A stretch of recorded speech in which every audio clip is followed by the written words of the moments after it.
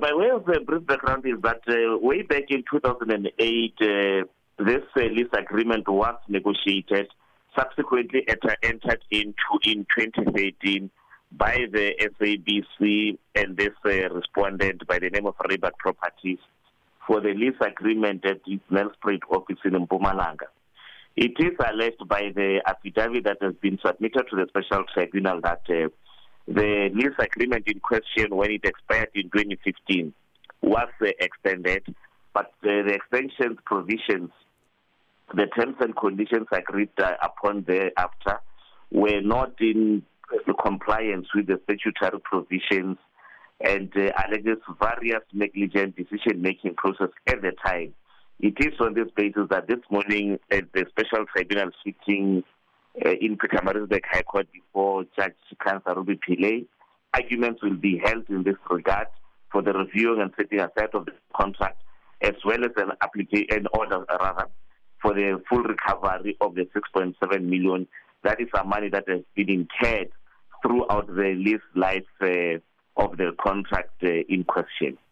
So just to make it clear, what was then irregular about the contract in the first place? Was it the extension of the contract? The extension of the contract, Elvis, it is alleged, did not follow the proper procurement process list. The decision in question is the one that is in dispute, and also the various contraventions in relation to the supply chain management processes are also being questioned in the papers. So that is actually primarily what is in dispute: the decision-making process, as well as the violations allegedly of the supply chain management processes and frameworks dealing with the contract at the time.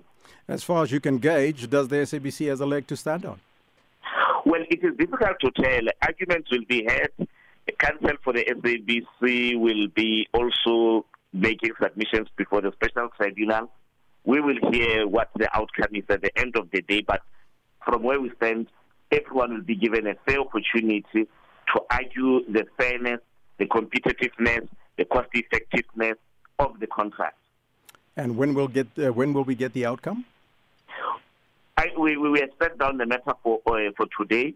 We will hear the matter today starting at 10 o'clock, and at the end of the day, we will be hearing from the judge if she's able to make a ruling or an appropriate order in this regard, or she's going to reserve judgment. But everything will be completed by today.